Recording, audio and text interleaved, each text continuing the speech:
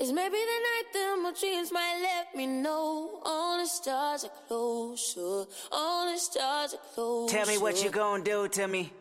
Confrontation ain't nothing new to me. You could bring a bullet, bring a sword, bring a morgue, but you can't bring the truth to me. Alexa, play Kendrick Lamar and SZA. Okay. Maybe the night that my dreams might let me know. All the stars are closer. With Amazon Music, a voice is all you need. Get tens of millions of songs. Download the Amazon Music app today. Welcome to the Tour Junkies Fantasy Golf Podcast, presented by 18 Birdies, the most popular golf app in the business. You need to download it if you haven't already. This is the WGC Mexico podcast. Let's do it. Tour Junkies. What's up, golf addicts? Thanks for downloading the Tour Junkies Fantasy Golf Podcast. This is the WGC Mexico edition. We are back at Club de Golf Chapultepec, raring and ready to go. We're going to even throw it back to last year's episode for a brief clip of when I called the clubhouse and used Google Translate to determine grass types. It was epic, and if you've heard it before and you're tired of it, I apologize. This will likely be the last time, but it's a good clip. That's coming. We're going to recap the Honda Classic. We're going to talk all about the old JT controversy going on with the fan and the profanity and all that good stuff. We're going to give you our thoughts on that. Pat and I intentionally did not talk about it so that we could have it raw and live in person discussion on the podcast tonight. And of course, we're going to give you our key stats. We've got a little caddy insight for this week and the golf course. We're going to talk about who we like, who we don't like. We got some disagreement tonight, so it led to a few more players being talked about, but we definitely have some disagreement, and we're just going to have to see how it goes. So thank you guys, as always, for listening. Be sure and download that 18 Birdies app. You will not regret it, whether you play real golf or you don't. You need to download it. It's good stuff. We're on there. Great social feed. I think you'll like it. So, thanks for downloading the podcast. We hope you guys enjoy it, and may your screens be green for the WGC Mexico Championship Open. You'll get that later. Here we go.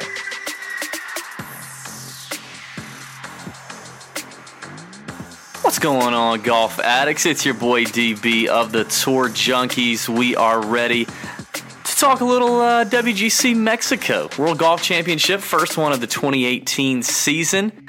And Pat Perry, how you feeling, man? You feeling good? We got the Honda Classic out of the way. The brutal PGA National is behind us. We're going to talk a good bit about that. But how's your week going, man? How'd it go? It's going good. Now, it did not go well at the PGA National for me in the Honda Classic.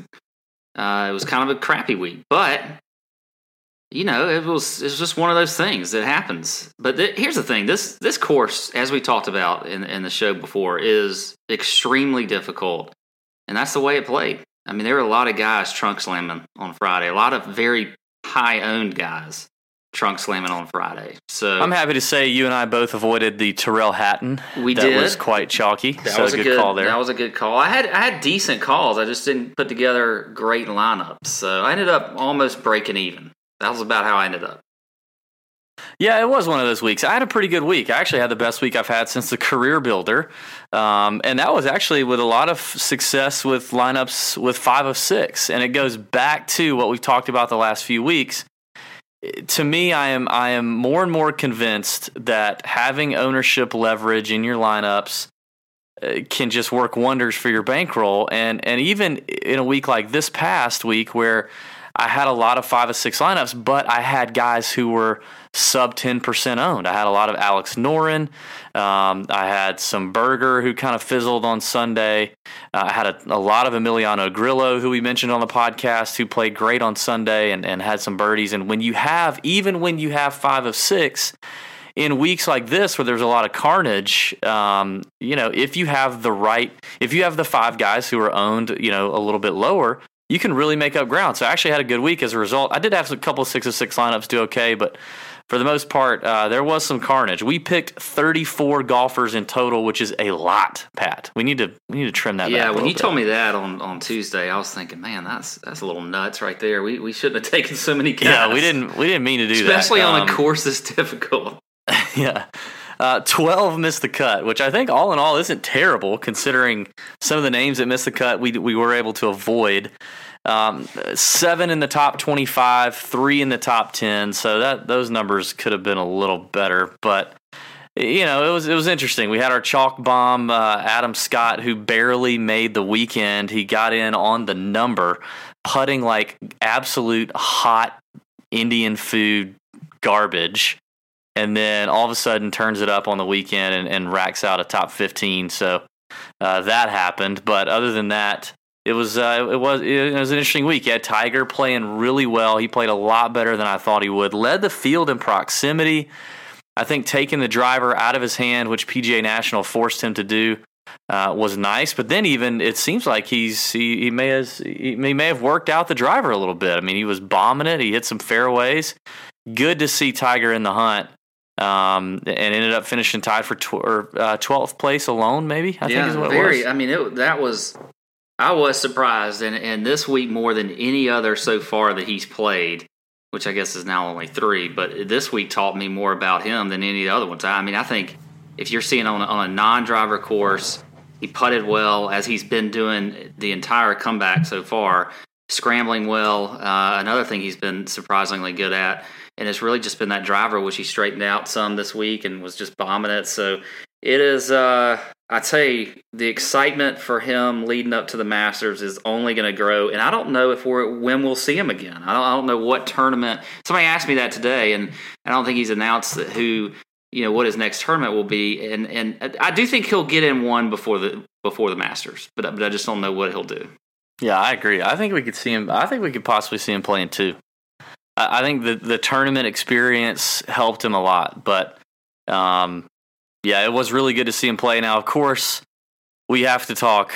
The big story of the Honda Classic is Justin Thomas's victory, which the guy keeps playing really, really well. You can make an argument, depending on your thoughts on the World Golf Ranking, where he should stand there. He's currently behind Jon Rahm and obviously Dustin Johnson, but the guy's been playing really, really good golf. He's definitely improved his short game.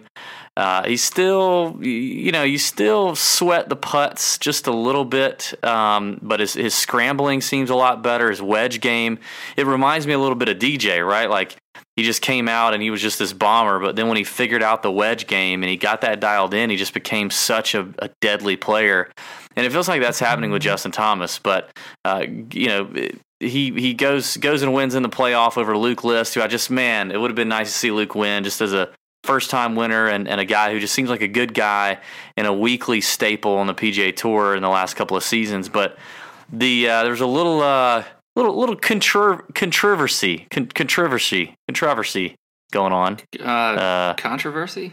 Yes, I know. I was doing that on purpose. Were you trying to act like me? Controversy, because it feels so empty. No, okay. I was not. But you had some controversy, Pat. You had first you had the fan, the guy who yelled to get in the bunker. JT turns around. Who is that? Somebody says the guy in the Seminole hat, which is pretty funny to me. And then Dustin tells him to have a nice day. You're out of here. Kicks him out. Now, you and I intentionally, Pat, have not spoken about this, nor JT's response when he made the foot and a half long putt to win the playoff, and then screams the big FU, and then CBS replays it. Now, we have not shared our opinions on this to each other, nor on Twitter, so we can have a raw, live, in-the-moment discussion right now. It may turn out to be nothing. We may totally agree, and we move on, or we may disagree. So I say, first of all, Pat, what do you think about the fan, and what do you think about JT's reaction?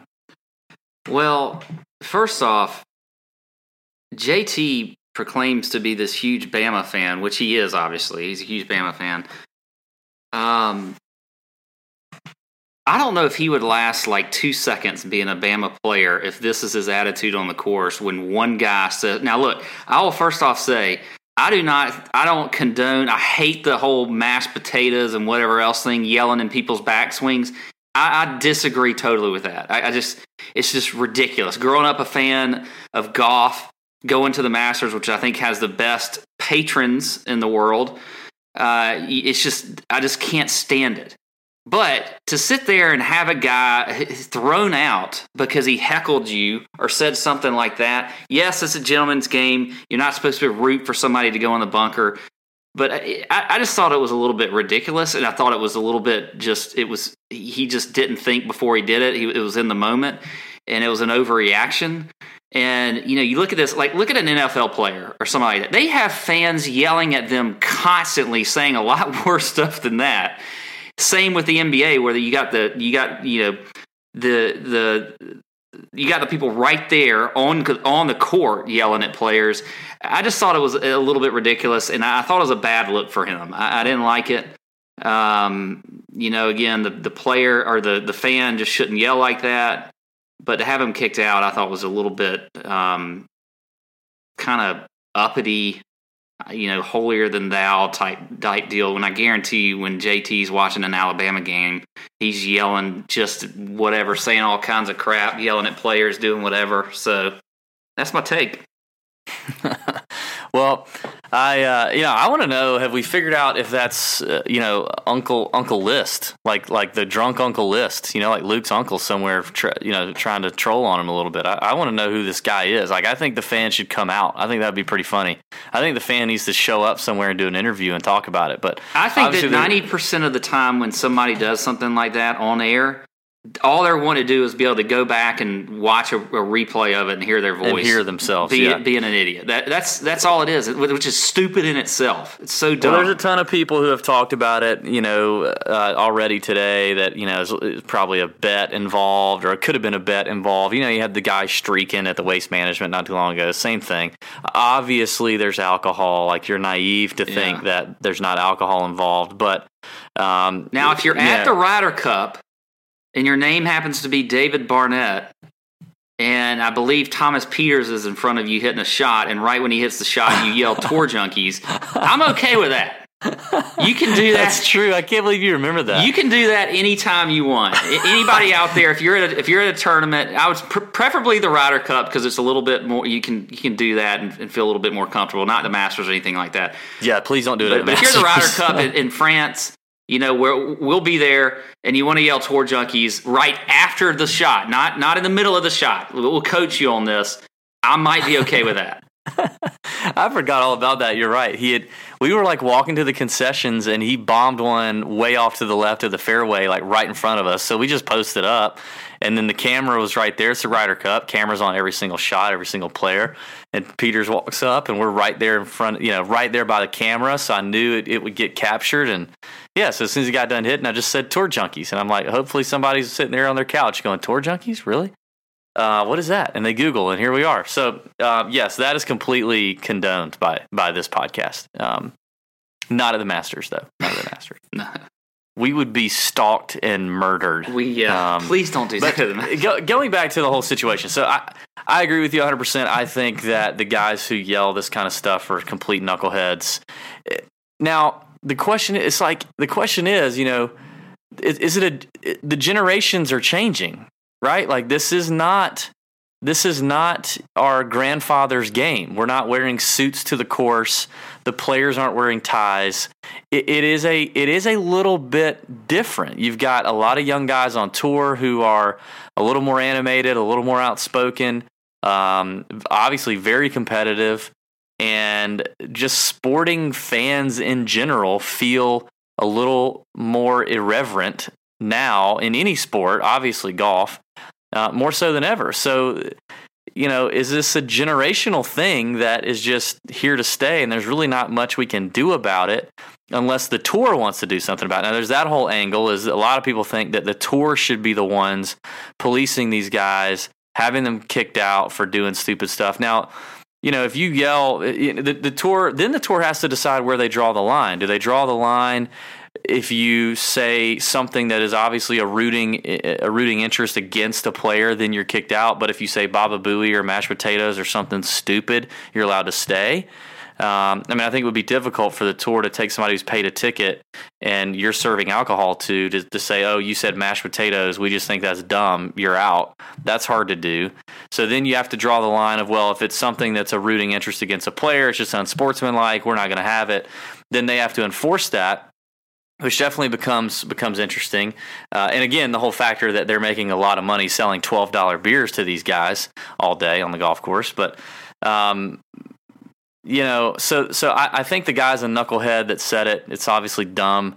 I don't think he deserved to get thrown out and embarrassed. I mean, maybe he wasn't embarrassed, but I don't think that should have happened. I definitely agree that Justin acted in emotion and in the moment. He wouldn't have he reacted so quickly. He wouldn't have been able to give the tour time to decide to throw the guy out. I mean, he immediately turned around. Who is it? Tell me who it is. Have a nice day. You're out of here, buddy. And that's the tour's cue to remove the guy. Well, I mean, since when do the players get you have the authority to do that anyway? I mean, a player could decide he doesn't like anything. And I mean, I don't know. I think you just can't have it both ways. I mean, these guys, they want their purses are going to get higher the more interest that comes to the game. The more you bring in the DFS people, the gamble, whatever it is, that are new to the game, and they want that because it's going to help grow their game. It grows their prize money, everything else. If you want that, you can't have it both ways and then say, okay, well, if there's some unruly fans out there, I can pick them out of the crowd and throw them out whenever I want to or whatever. It's just, the guy paid for a ticket. Yeah, what he did was dumb. He went out there and enjoyed his day, but I mean, it's not like he came out there and said, my agenda is going to be, on whatever tee to yell at JT to get it in the bunker. And then I guess some kind of warning would be nice. Like, even if a tour official just walked up and said, hey, man, if you say anything like that again, you're out of here. It's unsportsmanlike. We don't want to have it. Our players don't want it. It's not how we want to represent, a PGA Tour event. But so here's what I'll say. Do I think JT made the wrong decision? Yes. But can I understand the decision in the moment when you're in a playoff, you're trying to win a golf tournament, you're competitive as anything, and JT is. He's a fiery competitor, which I love. And that's so that's okay. In the moment, do I understand the decision completely? Do I think it's bad enough and justifiable enough that if I was a JT fan, now all of a sudden I'm not? No, I think that's dumb. Like, all these people are like, oh, JT lost a lot of fans today. Well, if you are all of a sudden now not a fan of Justin Thomas after that, you probably weren't much of a fan of Justin Thomas anyway, which is fine. Like, you're probably more of a fan of Freddie Couples and Phil Mickelson and Ricky Fowler and all the smiley, happy-go-lucky guys who there's never any controversy around, who aren't the demonstrative fiery competitor. They're competitors, but you probably weren't that much of a fan of him anyway, because if you think about it for 3 seconds and put yourself in the moment, it's very easy to see how a 24-year-old or 26-year-old, whatever he is, could make that decision in the moment and want to flash the ego. He's in a position of power, authority. He's got the ego going. He's hot. He's ready to roll. He's ready to win. He's competitive. You can totally understand that. So for that reason, JT loses 0 points in my book. He just made the wrong decision in that one instant of a moment. Yeah. Well, didn't he knock it down the middle of the fairway too? Yes. So, I think so. I mean, you would think his reaction would have been different. Like, hey, unless they put bunkers right in the freaking middle. He could have turned that as like a totally different way and just been like, hey, suck it. Probably shouldn't say that. We're a PG podcast. Okay, so then comes he's up on the green, he makes the putt, and he screams the F yeah. Okay. Love it. Now here's Will Gray posted this on Twitter, and this is a quote from Justin Thomas from earlier in the same week. He said, this is Justin Thomas, but it's those certain fans that are choosing to yell at the wrong times or just saying stuff that's completely inappropriate. It's one thing if it's just you and I talking, but when you're around kids, when you're around women, when you're around families, or just people in general, some of the stuff they're saying to us is just extremely inappropriate, and there's really no place for it anywhere, but especially on a golf course, which is, I feel like golf is pretty well known as a classy sport. Now, that's a quote from Justin Thomas earlier this week. So there are a lot of people who have said that quote, and then said, oh, well, then he turns around and yells F yeah for every kid sitting on 18 green to hear.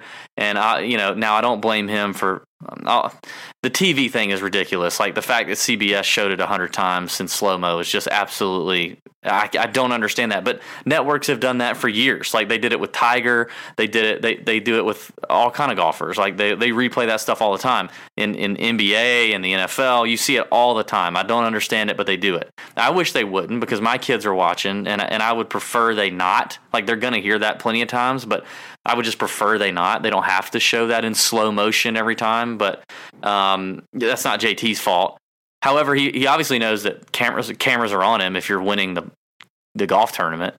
But I'm sure it was a response. Again, it's an emotional response to an emotional moment, to an emotional situation.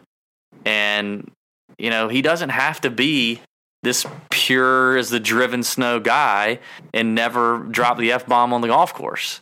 But it does strike me a little hypocritical based on what I just read, that earlier in the same week he's talking about using certain language around kids and women and families, and then that's his go-to, move when he makes a 1.5 foot long putt. That's the other thing, is like if you'd have drained an 18-footer to win, I kind of actually see that a little more. But I mean, he's like a tap in. So it felt very premeditated. Like you knew it being a tap in. I mean, he knew he's going to make the putt. So he knew if he made the putt, he's going to win. So why? So then it was like the F yeah was even more premeditated. And so to have it that premeditated on the heels of a quote like that does seem a little like, come on, JT, like, I think the real you is the guy who said the F yeah, and who's basically like, hey, you bring your kid to a sporting event, he's going to hear stuff. I don't care. It's me. I'm going to do me. That's it. And that's fine.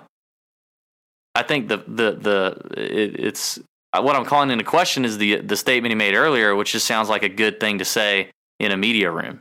What do you think? Well, I think if he could take anything back, for one, he'd probably take the kicking the fan out maybe first. But I think he'd probably take that statement out first, because I think that was to me, that was just him trying to be media friendly and whatever else. And I don't know if that's. I mean, I'm fine with the F yeah and after he's win. I mean, that shows emotion. I want to see that. I mean, that's what I want to see on the course. Tiger used to do that. I mean, Tiger was. If you ever watched him in person, I mean, God forbid you take your kids around it, because they were learning new words every freaking hole. So I mean, that's and I get it. Like he said it, and it was in the heat of winning a tournament. I'm okay too, like you say. Obviously they're going to catch it, and but replaying it and that kind of stuff, there's just no reason to do that. When it happens in the moment, that's fine. But I don't know. I like seeing that emotion out of a guy. I think that it just shows how much it means to them when you see that. Even if it was a 2 foot putt or 1.5 foot putt, I don't know if I would say it was. That's making a huge assumption to say it might have been premeditated. Come on, man. Come on. Think about that. Do you think he said before he made that putt that I'm going to yell out F yeah? That's what I'm going to do. I think he did. You're standing over an 18-inch putt. You're going to freaking make it, and when you make it, you're going to win. And you can't think of anything like.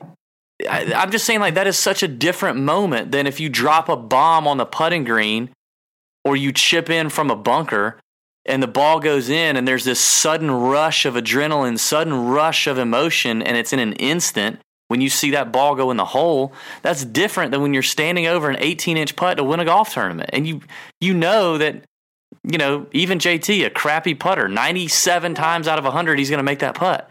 So, yeah, I kind of think I think there is more premeditation to that. Yes. And let me just say for the record too, so I don't get hammered on Twitter. Like I am a father of boys who are big sports fans, and we love going to sporting events, and I take them to sporting events, and I completely understand that they will hear stuff, and I'm okay with that. They hear stuff. They hear stuff anyway. They hear stuff at school. They hear stuff in music, TV, movies. I get that. So I'm not like this naive, let me shelter my child. Like I hate these people who are on Twitter, and I've heard them on radio today, like talking about how I don't want my kid to hear that. you are naive if you just think that. I mean, If I get they it are- if you don't, if they if you are don't want not like your hearing it- 3-year-old to hear it, but If they're not hearing it from, Justin Thomas, they're hearing it from their friends at school, folks. Okay, somebody's telling them the yeah. words. Matter of fact, my son came to. Well, I shouldn't even tell this story. Never mind, forget this story. he's hearing you. He's learning from you. I learned it from watching you, Dad. Well, Remember that, let me just say that drug this. commercial back in the 90s? I played. Yeah, I do remember that one. I played golf yesterday, and one of the guys happened to bring his kid along. Literally, I dropped the F-bomb at least a half a dozen times before I finally Good was Lord. like, you know what? I What think, a role model. Yeah, that was a great role. But you know what? I didn't hit a good shot. I was in the moment. It was emotional. Just like JT, even though it was a good shot for JT. But Yeah, okay. Anyway, that's enough of that. We beat that dead horse, but that was a fun debate we had to touch on. So I can go to sleep tonight feeling like I've gotten out what I need to get out with JT. You? yeah, I'm fine. I had a feeling you might think that I was going to be like all for the fan getting kicked out, but whatever. Go ahead. No. Sweet. All right. Well, road to Augusta. What, like 5 more weeks, Pat? Something that's close. Fantasy Draft is hooking you up. If you have not signed up, you have a chance to win round-trip airfare, paid for, a 2-night hotel stay in Augusta, Georgia, paid for, food and drinks, paid for, and a Friday ticket to the Augusta National to see the second round of the Masters with myself, Pat Perry, a representative of Fantasy Draft, a couple other special guests. We will walk the grounds of the Augusta National on that beautiful day, and basically we'll just go do whatever you want to do and see whoever you want to see, and it will be a glorious day. We will have a lot of fun, and it could all be yours at no cost other than signing up for a Fantasy Draft account and playing in a GPP on Fantasy Draft. There's a couple ways to win. If you are not a current Fantasy Draft user, you need to go get an account right now using promo code TourJunkiesRG, all one word, promo code TourJunkiesRG when you sign up. You're eligible, and then you have to play in a PGA GPP on Fantasy Draft. If you play in the Tour card, which is the $25 entry, you get 5 points per entry for every tournament between now and Augusta.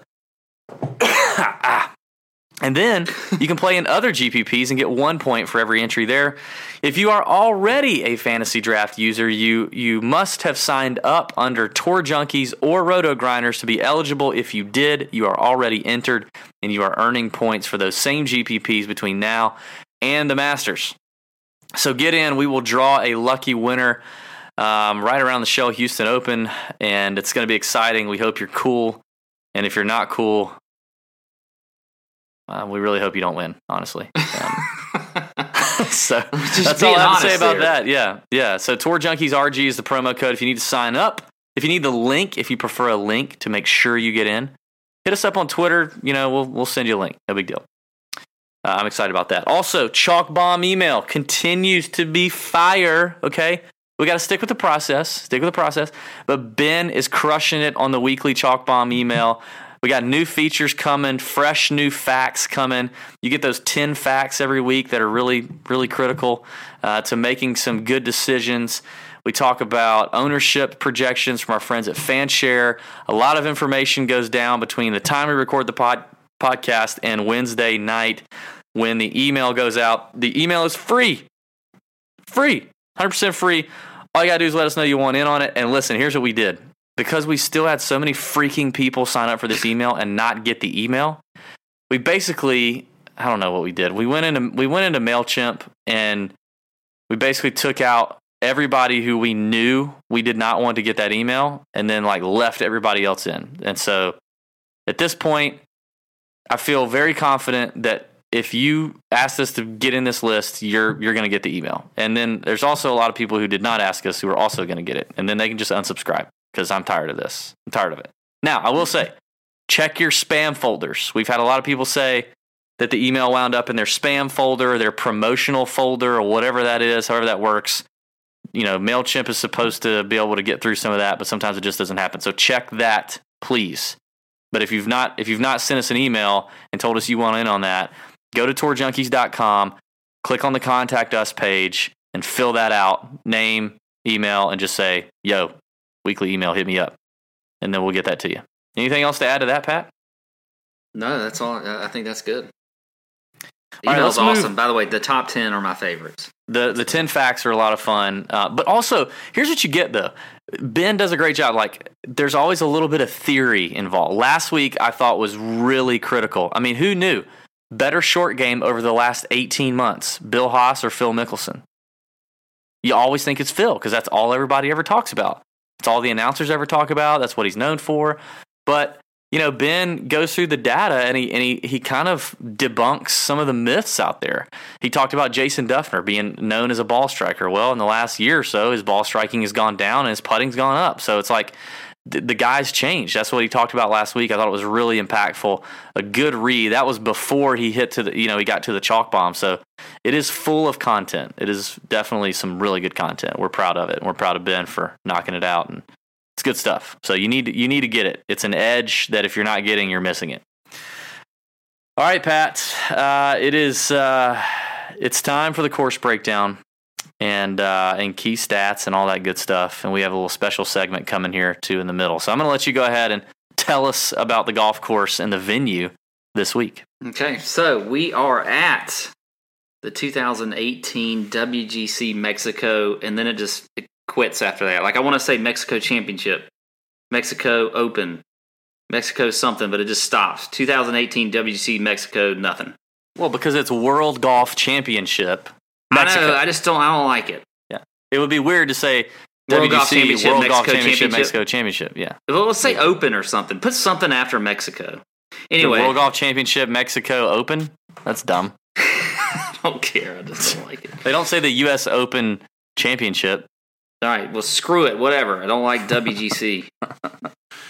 In Mexico City at Club de Golf Chapultepec. Hey. Pretty good there. Second year we nailed that. That's good. Yeah, because this is the second edition at Club de Golf Chapultepec. So that means what? We don't have a ton of course history. It's a par 71, just over 7,300 yards. But here's a key here. This course is 7,800 feet, meters, yards, 7,800 feet above sea level, which means, guess what? It's going to play a lot shorter, probably around like 6,700 yards. So it's going to make this course. These guys are going to be just bombing it, or can bomb it, especially with their irons. But it is, and that's going to make it interesting because you got tight fairways. There's tree lines just everywhere. So they're not going to take a whole lot of drivers. If you listen to what DJ said the last year when he played out here, he only hit like 2 to 3, maybe 4 drivers per round, and he was the winner, obviously. So they're not going to be bombing it off the tee very much. They're going to be, having to be very accurate. You got accurate Kakia grass from tee to green. Wait a minute, what is it called? Kakiu. Ooh, no. Kikiu. No. I forgot what your Mexican Kikuya, which is also common in South Africa. Hint, hint. Wink, wink. Yeah, so you got that kind of grass from tee to green. POA greens, we're back on POA. God, I thought we were done with POA. Well, it's POA bent. It's like a hybrid. Yeah, but they're still squirrely. But they're going to be playing extremely fast, probably around like 13 on the stent meter. So that is going to be, I think putting is key. We don't typically always talk putting, but I do think that is going to be one of the keys this week.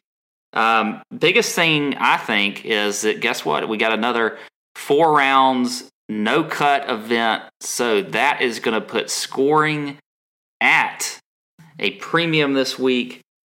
Looking at stats, strokes gained off the tee was big for me. I also like greens in regulation, and I think ball striking as well.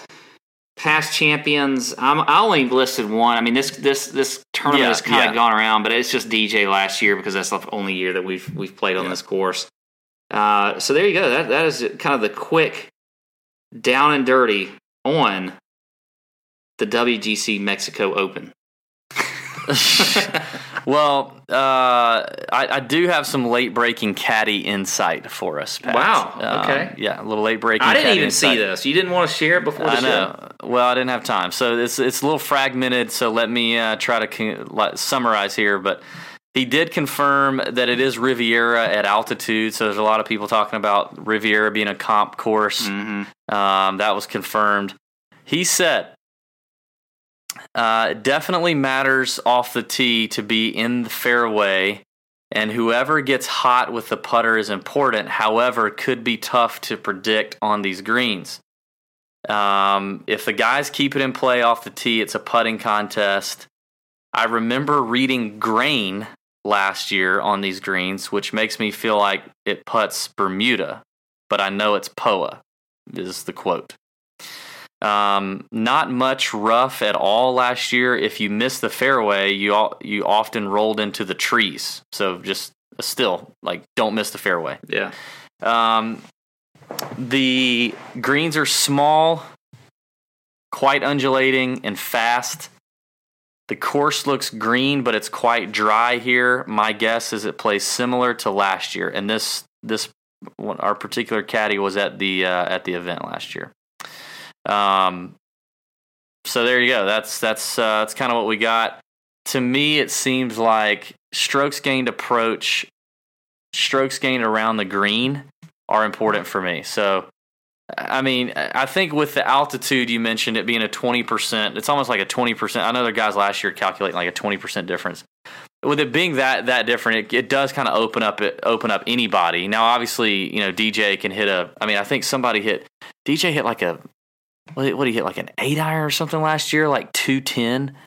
Rory did. That was actually Rory. That was a Rory quote. Roberto Castro, okay, has disappeared into oblivion. Total short knocker, played this thing last year and hit a drive at 400 yards, which he's never done in his life. So, man, I need to play this course. Yeah, I think it's great for my ego. It does open it up to anybody off the tee. You just have to keep it in the short grass. So to me, then the difference is who can hit these small greens on the right tier from the fairway is to me the most important. That, and obviously scoring, as you mentioned, having all 4 rounds, you hope. Now here's the other thing: like, you only got 64 players in the field. I think I saw that the dead last competitor is going to make $50,000. Like, thanks for coming. And the WGCs are known for some of these withdrawals after they start, because as long as they start, we had this happen with Daniel Berger last year or 2 years ago. They can hit one tee shot, withdraw, and they get the last place money. And that's what happened to Daniel Berger a few years ago. He hit one tee shot, withdrew, and got his $50K and walked out. So are you saying that strokes gained Montezuma's revenge is maybe could be a factor? Strokes gained strong bowels. You gotta have a really good large intestine for this place. Is really what I hear. So I mean, there's always that possibility. So just be prepared for that. And honestly, in a week like this, I do tend to scale back just a touch, just a little bit. But anyway, it's going to be interesting to see. And in fact, Pat, many of you guys may have already heard this before, but last year when this course was brand new on the rotation, a lot of questions about the type of grass and the green surfaces and all that stuff were coming out. And there was no real good answer. Nobody on the PGA Tour social media sites had a good answer. Like, nobody had a great answer. It was a big mystery. So before we recorded the podcast last year, I made a phone call to Club de Golf Chapultepec using trusty Google Translate, and I dug down to the bottom of this. And we played this. We played this on the podcast last year. We played it. It's in the Tribal Knowledge and TJ Origins podcast, if you listen to that. But in the event you didn't hear it either time, we're going to play it one more time for you tonight, just because it's funny and it shows the grind. The grind that we're willing to put in. So, Pat, let's flash back. I'm going to cue the flashback sound, and we're going to flash back to this time, 2017, and hear about my phone call to Mexico. Here you go. And there wasn't a lot of information. In fact, yours truly spent Probably 24 Verizon International minutes on the phone this morning trying to determine what the green surfaces and rough was on this golf course, because a lot of people on Twitter I was looking around had no clue, and there was some back and forth. Was it Bermuda? Was it POA? So your boy, I'm working hard for you guys. Like, listen, this is why we tell you guys to freaking leave us an iTunes review or buy a T-shirt, because we work really hard for nothing for the most part. Okay, and I spent 24 international minutes on Verizon. I don't even know. I had to Google how to make an international call just so I could call to this pro shop, right? The answer machine picks up. It's all in Spanish. And I'm like, oh yeah, I'm calling to Mexico. So I get on Google Translate. And I'm like, English to Spanish. And so I type out, hello, good morning. I am with the media. I would like to ask questions about the WGC event. Can anyone answer in English? Okay, so that's what I typed out. And then Google translated it for me in Spanish. And I was listening, and of course the recording picks up, and it's all in Spanish. I'm like, crap, I don't know what any of this says. So I'm thinking, maybe I'll just hit 0, because that always works. And then I heard Pro Shop, and I was like, oh, Pro Shop, yes. It is 4. So I hit 4, and then I get to Pro Shop, and it's this sweet young lady. And I read my Spanish text in a horribly southern draw, non-Spanish speaking way. I wish I could have gotten a recording of this. And she's like, okay, hold on. And I'm like, okay. And this guy, 4 or 5 minutes go by, and I'm holding, and the whole time I'm holding, I'm like, God, how much is this costing me?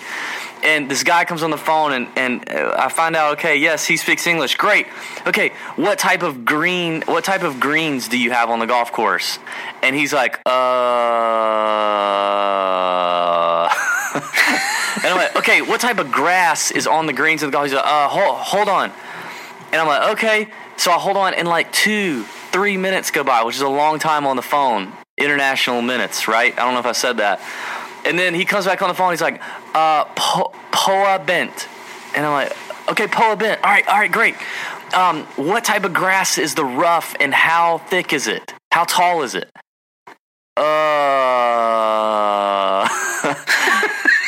Hold on. I'm like, God. So another 2 or 3 minutes comes by, and he's like, Kikuya. And I'm like, what? Kikuya? Yes. Can you spell that? Hold on. No, hold on. It's okay. I was like, it's okay. Why are you asking him to spell it? Just go with it. Because I wanted to make sure it was Kikuya and not some weird Mexican grass. And so I was like, okay, do you know how tall it is? And he's like, I forgot. Hold on. No, it's okay. It's okay, thank you. It's going to be rough. 24 minutes international calling. All right, there it is, man. Brings back old memories, They were probably wondering, why I didn't call it this year again, but they were waiting on it. I got answers now. We got Caddy Insight now. I don't have to use my international minutes. So it was great. That was great investigative reporting. Yeah. I mean, you dedication. Really did good. That was pretty damn good. You could tell you were actually impressed by me at that point. I was. The shine's kind of worn off another year into it, I think, but yeah, you were legitimately impressed by me. You went above and beyond. I was. I did. Yep, so that's what we have to look forward to this week. And Pat, I say we get into some picks. Let's try not to pick 34 golfers, because if we did, we would be picking more than half the field. I think we're going to cut that down a good amount this week. Now, we say this every week because it is important every week. Ownership is key, right? So fansharesports.com is where you need to go to get that ownership leverage, that ownership edge that you need. Fanshare crushing it again last week, and they've got new features. They got new features coming. They got new features already here, actually. You can get 24-hour tag trends now, so it'll just show as the week progresses, how people are dropping off or shooting up from early on the week to late in the week. You get a visual of kind of how much buzz they were getting the week prior versus this week. You get historical ownership percentages, which are also very good. So to show you how highly they were owned on DraftKings the week before. So and then you get the great blog write up from Logan every Tuesday. So anyway, ownership continues to be important. It will definitely be important this week because everybody's going to get 6 of 6 golfers through pending a withdrawal. So your only leverage is going to be, do you have the 6 guys who are scoring the most and you're getting that edge on the field in ownership. So that is huge for me this week.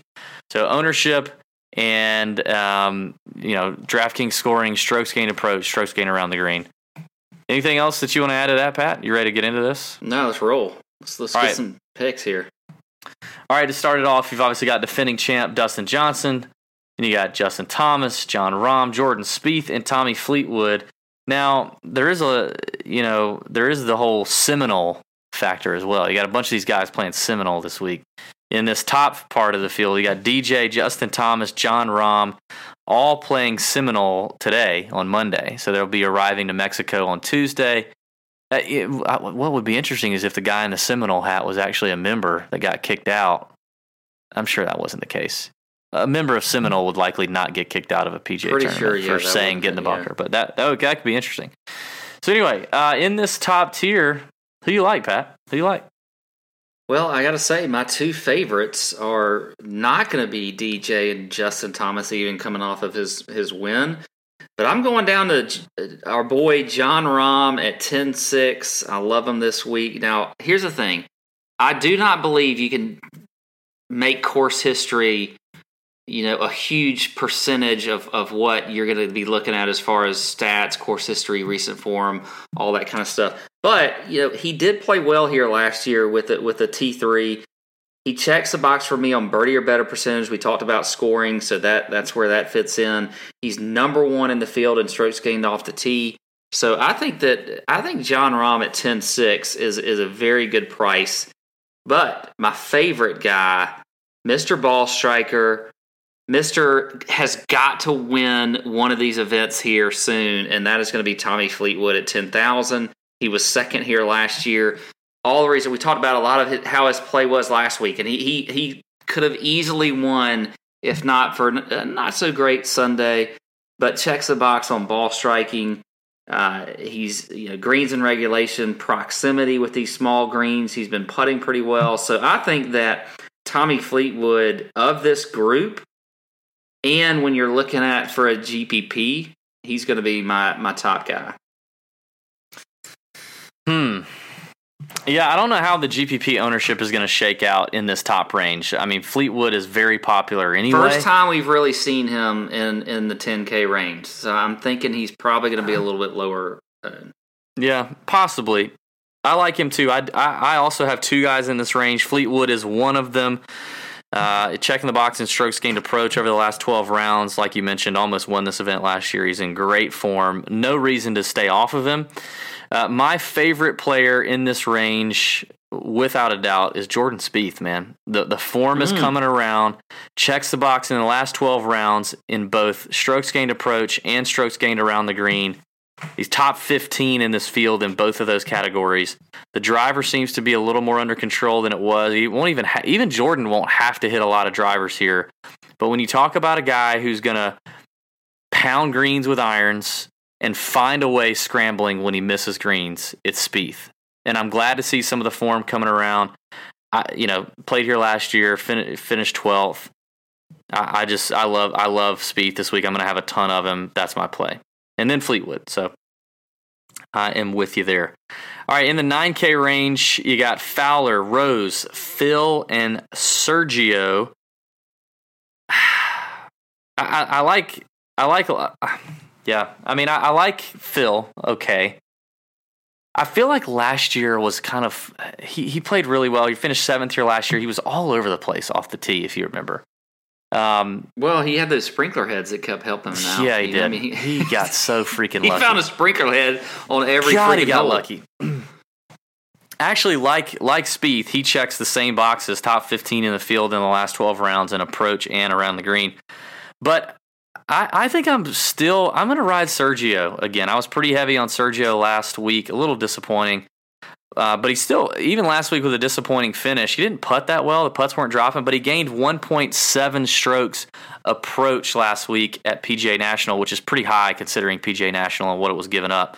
So he's clearly still the ball, his ball striking is there. Plus played here last year and finished 12th. So I think Sergio is the guy I'm really planting a flag on there. And maybe after last week, and a lot of guys were on him. He finished tied for 33rd. Not great. Maybe some folks get thrown off of him a little bit. So that's my take there. Those are my two. Phil is okay. I'm going to have a little bit of Phil, but Sergio is my main guy there. What about you? Well, I think it'd be hard to get off Phil. Now, I don't know what his ownership's going to be looking out like. We'll check FanShare on Wednesday, but obviously he's a scorer. He's been playing well the last few weeks. So I think this is a course that he should play good on. So I'm totally with you on Mickelson. Ricky Fowler is interesting to me. I'm just wondering where he's going to be, because I know he's obviously always a popular play, but coming off a missed cut, 9,800, you don't typically see him in a field like this, under that 10K. So I don't know. I'm interested in him. I'll put it that way. I don't want to plant my flag on him yet, but if I see on FanShare that his ownership is lower than you typically see for him, then I might throw some shares his way, because I could see where this is a course where he can do well on. So I'm going to be looking at him. Another guy that I just am going to actually fade is Justin Rose at 9,700. Really? Yes. Why is that? Well, here's the thing with him. If you looked at, for one, last year when he played here, he had only one round under par, and that was a 70, and that was on day one. Other than that, he was either even or over par the rest of the tournament. I just don't think. I know he's a great player, and he's probably going to be one of my top picks for the Masters, and he should be. But like you said, I think you got to plant your flag or take your flag off of a guy. And for me, I'm going to take it off of Rose. I think that he will have some high ownership. He's obviously always a popular play. So I think I might be able to gain a little edge by fading him this week. So that's one of the things you can do. I mean, here's the thing: when you got a field like this, you don't want to play a guy, don't play him. Just if you think that's the way everybody else is going to go, and I think a lot of people are going to gravitate toward Rose this week, and I'm gonna do the opposite. So there you go. You're zigging there, zagging. I'm zigging there, zagging. I will say, last year you mentioned, he finished 38th. He also lost strokes putting last year, which I like for this year, because tee to green, he played fine. He just didn't have the putts dropping, and we know how variable putting can be. I do think that's in play with old Rosie. It's just a good value for a guy like that. I think he's a better value than Ricky Fowler, given current form and stuff like that. If you're looking at recent, as far as maybe like the last 24 rounds if you're talking putting, and that's your point there. He's still not really checking the box all that much. So. Yeah, I still think my pivot play is Sergio here. I think he'll probably be lower owned than all those. I think he's going to be lower. I think Sergio will be lower owned than Fowler, Rose, and Phil. So that's my play. But the Rose call, I kind of get it. You're right. You do have to plant your flag on some of these guys. There's so many big names here. You got to really get selective. Can't play them all. Can't play them all. In the 8K range, why don't you start this one?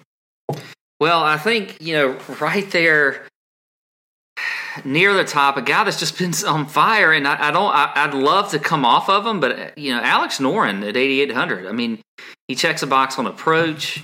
If you look at, off the tee, he checks a box there. He checks a box on, he's been putting extremely well. He's number 3 in the field when you look at putting over the last 24 rounds. So I think Noren is another guy that he's going to get a win here, just like Fleetwood eventually. I don't mind that he's, played a lot, because, I'm fine with that. I think so. Noren to me is one of my favorite plays, and Paul Casey at 8,400. I don't see how you can avoid him. Checks a box on birdie or better percentage, also ball striking, strokes gained approach. He's just, Casey is, to me, I think that price is way off. He's the one glaring, just immediately jumps off the page price error that I see is Paul Casey. And you know what? If you look at last year when he played here, he shot 74 in the first round. But then over the weekend, he shot a 66 and a 67. So he was 9 under par over the weekend. That's just, I mean, he would have been right there with a chance to win this tournament if it hadn't been really for that first day. So I like Casey at 8,400. I think he's a great play. I'm also going to go right below him, Thomas Pieters at 8,300. He was one of those guys I kind of came on to later in the week, last week, and proved to be, a pretty good play. Last year, he also at the WGC Mexico, he had one of the only players. He may have been the only player that had all 4 rounds, under par in the 60s on this course. And he was 11th in strokes gained putting last week at the Honda. And we always talk about this with Pieters. He's obviously a great player. But putting is a key for him. So for me to see that last week at the Honda, he was in the top 15 in the event in strokes gained putting, I think that is a great sign for him. So, and 8,300 is a good price. So there you go, Thomas Pieters. That's the 3 top guys there for me. Interesting. So we've actually got some disagreement here. And I got one more guy, but I'm going to mention him later.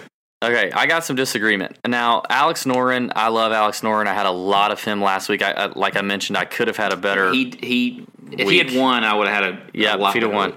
This is his 5th week in a row playing golf on the PGA Tour. I mentioned that. He's played a lot. Now traveling to Mexico, the risk of Montezuma's revenge, the risk of, hey, you know what? I can withdraw and I'm still going to get $50,000. But I don't think that's Noren, but I'm just, to me, Noren and Paul Casey, because I think you're right, it's an egregious price issue with Paul Casey. You think about Riviera, who we mentioned as a comp course. He always plays really well at Riviera. With the exception of this year, he didn't play that great at Riviera, but typically a good track record at Riv. Is a ball striker, great strokes gained approach guy. However, that price is so low. I think he is going to be extremely high owned. And so not that I'm ignoring all high owned guys, but I am going to plant a flag on Paul Casey and fade him. A little bit like your Justin Rose play. I'm just going to pray that he finishes 64th or 50th or whatever. And Alex Noren, I have ridden him and I love him and I think he's a great golfer and I'm going to be using him a lot more this year. But I'm going to try to get off. I'm going to try to get off of him this week and also, like Casey, just kind of hope that he's going to fizzle and I will have caught him when he was hot and I will have dumped him right before he got tired. That's kind of my play with those 2 guys. And I don't really have a ton on Pieters. Neither. I mean, it just didn't get me going. I love Patrick Cantlay again. Anytime it's a strokes gained approach contest, I'm all about Patrick Cantlay just because of the iron play. 4th place finish at the Genesis just a couple of weeks ago. A little bit of rest for young Cantlay. I like that. One of my favorite plays is Tony Finau at 8,500. Like Spieth, checks the box, top 15 in this field in the last 12 rounds in strokes gained approach and scrambling. Finished 2nd at the Genesis with 16 birdies and an eagle the last time out. I love the value here for Finau. Plus, you're getting him all 4 days, so you get the bomber, who can take advantage of the length when necessary. He's got eagle opportunities in front of him. There are some short par 4s out here too, so you've got some chances there. And with him scrambling as well as he is, I just like the upside of Finau a good bit. The next guy I like, I'm going to play him in both sites, but Dylan Fratelli, European Tour standout. Fantasy draft, he's actually a really good value. On DraftKings, he's the 18th price guy on DraftKings. He's the 29th price guy on fantasy draft, so super good value there. We saw him come to a course at PGA National he's never seen before, finish 11th with some really solid golf there, and has just been on an absolute tear lately. He has 10 top 20s in his last 12 starts worldwide. 10. He gained 1.3 strokes from tee to green last week at PGA National. This guy's just an absolute stud. You're going to have plenty of guys who are in tight in PGA DFS circles who know who he is. So I think he'll be a little more chalky in the higher dollar, more sharp contest. But if you're playing the $4 or you're playing some of these smaller GPPs, smaller entries with a little more, a little more fish money, I think you could get some ownership leverage there with Fratelli if people aren't paying attention. I love this range. Also love me some Kevin Chappell. Again, strokes gained approach, checks the box there, and the scrambling number. Played here last year, finished 55th. Not great, but I like Chappie this week. Also in good form, top 20 at the Genesis. I just like the value. So that's well, actually I got one more. 8,000. Louis Oosthuizen. Like Rose, played here last year and finished 48th, but he lost strokes putting. He lost more than a stroke and a half, I believe, putting. But Tee to Green, he was good. We just saw him play really well at PGA National, top 24. Had a rough Sunday, but I like Louis again for the value at 8,000. We had him at 7,900 last week, and he was easy to play at that price. I think he's just as easy to play here at 8K. So I'm digging the 8K range for sure. Which is why I kind of like the bottom two price guys in the 5-digit range in Spieth and Fleetwood. It allows me to have a little more exposure here. So, did I name your last guy in the 8K range? No, you didn't actually. Wow! So we're basically on everyone. I think you mentioned like everyone in there, but I'm with you though. I think the 8K range is my favorite. Price point here. I'm surprised you didn't mention Ross Fisher though at 8,200. Here's a guy. Don't mind it. He finished third last year. If you look at his last 7 events, he's got 3 second-place finishes. No, he hasn't won, but I'm okay with that. He is a scorer. He's a guy that I looked at some stats on the European Tour. Is actually this course. Besides being a par 71, it did yield a fair amount of eagles last year. And he is one of the leaders on tour or on the European Tour in Eagles made. So I think that Fisher is a guy that could kind of be a sneaky scorer for you. Also, you'll notice I've kind of taken a lot of Europeans. And the reason is because a lot of them said, especially like Fleetwood, Garcia, that this course reminds them of a lot of the courses that they grew up on over in Europe. So I may lean that way a little bit, just because I've read a lot that has said that this is a course that just suits their eye. So I think Ross Fisher at 8,200 could be a great play. So there you go. That's it for me in the 8,000 range. I didn't mention near as many guys as you did, but I think we mentioned every single guy. Yeah. Yikes. All right. Well, I have 7 more golfers between the 7K. I don't even have close to that. I don't even have close to that. All right, why don't you name yours first? You go first. Name everyone else that you like, 7K and 6K. Well, you know what? I'm not a huge fan of anybody in the 6K range, so I'll let you start that range. But, as far as 7K, I like Pat Perez at 7,400. Checks a box and birdie or better percentage. We know he loves to putt on these Poa greens. I think he's going to be relatively low owned. People are probably going to be off of him a little bit. But I do like some Perez, and it's also been putting extremely well. I mean, he is in the top 10 in this field and strokes gained putting, so I think he will be a good play. I think Matt Kuchar is probably going to be, I will be interested to see where he comes in ownership-wise, maybe a little bit high, especially at that $7,600 price range, but he's hard to avoid. He's number 1 in the field right now in strokes gained putting, so I think Cooch could be a good play. Let's see. Xander Schauffele is another guy that I really like this week at 7,800. This is a perfect course fit for him. We didn't see him play well at the Farmers where I was all over him, but then he started getting it back at the Waste Management and then, a little bit at the Genesis. So I think Xander Schauffele is another guy that I will be playing a decent amount of. He was, I'm just looking at it, he was T9th at the Genesis, which is a very comparable course as we've mentioned. And a California guy, familiar with the POA surfaces. So actually, I agree with the Perez play. I feel stronger about Xander. I like Xander a lot. I had him marked.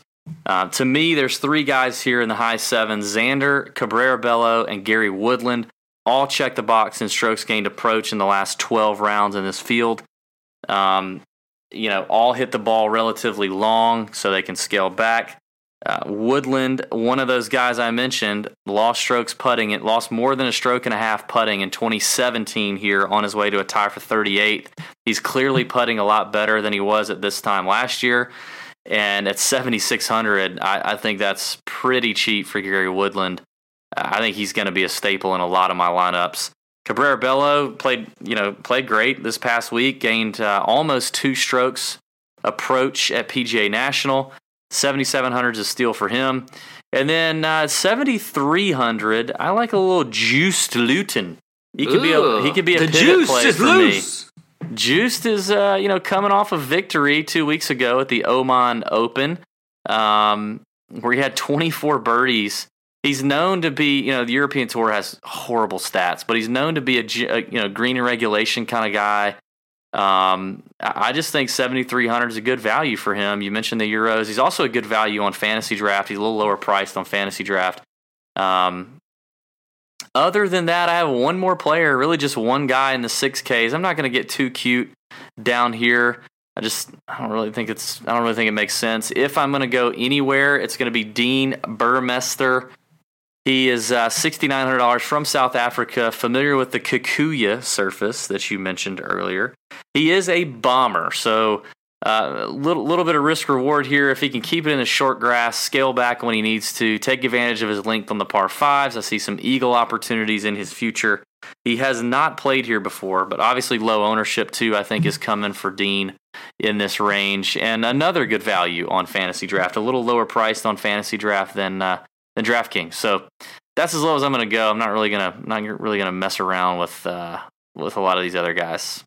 So I actually, if I was going to go with a guy in that 6K range, Dean Burmester was going to be the one that I had listed down. So there you go. At least we can come to agreement on that. There's only literally 3 guys here that have played here, and that was Vegas last year, Yuta Ikeda, and Brandon Stone.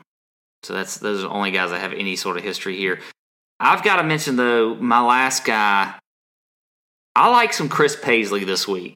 Not Brad Paisley, the country singer, because I don't think he can play golf. But Chris Paisley can play some golf at 7,200. He's been on fire on the European Tour. If you want a guy that's just going to come, he's got to be low owned. There's no way that a ton of people know who he is. You look at his last 4 starts, he's got a win, 2 top 5s, and a top 30. The dude can score. He's playing fantastic. He went to University of Tennessee. I won't hold that against him. But I think that if you want a guy that's got that recent form and that is going to be relatively unknown, Chris Paisley at 7,200. People are going to be thinking they're freaking drafting a country singer, I think. But I don't think so, Pat. I think people are smarter than that on the whole. So I don't know, man. You think he's going to be higher owned? No. I'm just saying nobody's going to think they're drafting a freaking country singer. Oh, I'm kidding about that. Okay, good. All right, let's get to one and done, and which I continue to just F this up. I forgot about it. I don't even want to think about it. I had Russell Knox last week, of course. I had none of him in DFS. That's been my strategy, is if I'm fading him in DFS, but I kind of like him, I play him in a one and done. I did that with Knox. I did it with DJ the week before. Wasted him when he finished 16th, which is just freaking terrible. It's not been great. Not been great at all, actually. So for me, I'm going to go ahead and spend on a Euro. Do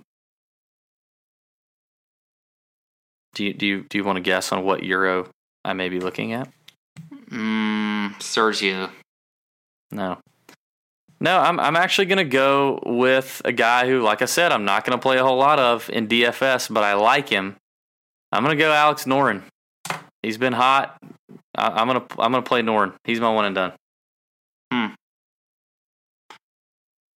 You know what? I'm going Fleetwood. Yep. Okay. Going Fleetwood. I would have saved him for the Open, but I'm sure. Yeah, but you can't save all these guys. And that's true. That's true. So. All right, Pat. Good show. Hope everybody has some green screens this week. Don't forget to tweet that out if you get some green screen disease going. We'd love to see it. So tweet it out on Sunday. Wish everybody the best. And in Justin Thomas fashion, I'm going to go out like this. Yeah. Boom. Till the tears run down from my eyes, Lord, somebody, ooh, somebody, can anybody find me? Somebody to love. Alexa, play hits from Queen. Okay. Somebody to love. With Amazon Music, a voice is all you need. Get tens of millions of songs. Download the Amazon Music app today. My heart skips skipping the beat. You're not close enough, so that space between you and me, let's lose it. The way you're dancing, swaying to the music, girl, that body and how you move it. Every time you cross my mind, girl, I lose it. Alexa, play the Country Heat playlist. Okay. I don't think you know what you're doing to me. You got With Amazon Music, a voice is all you need. Get tens of millions of songs. Download the Amazon Music app today.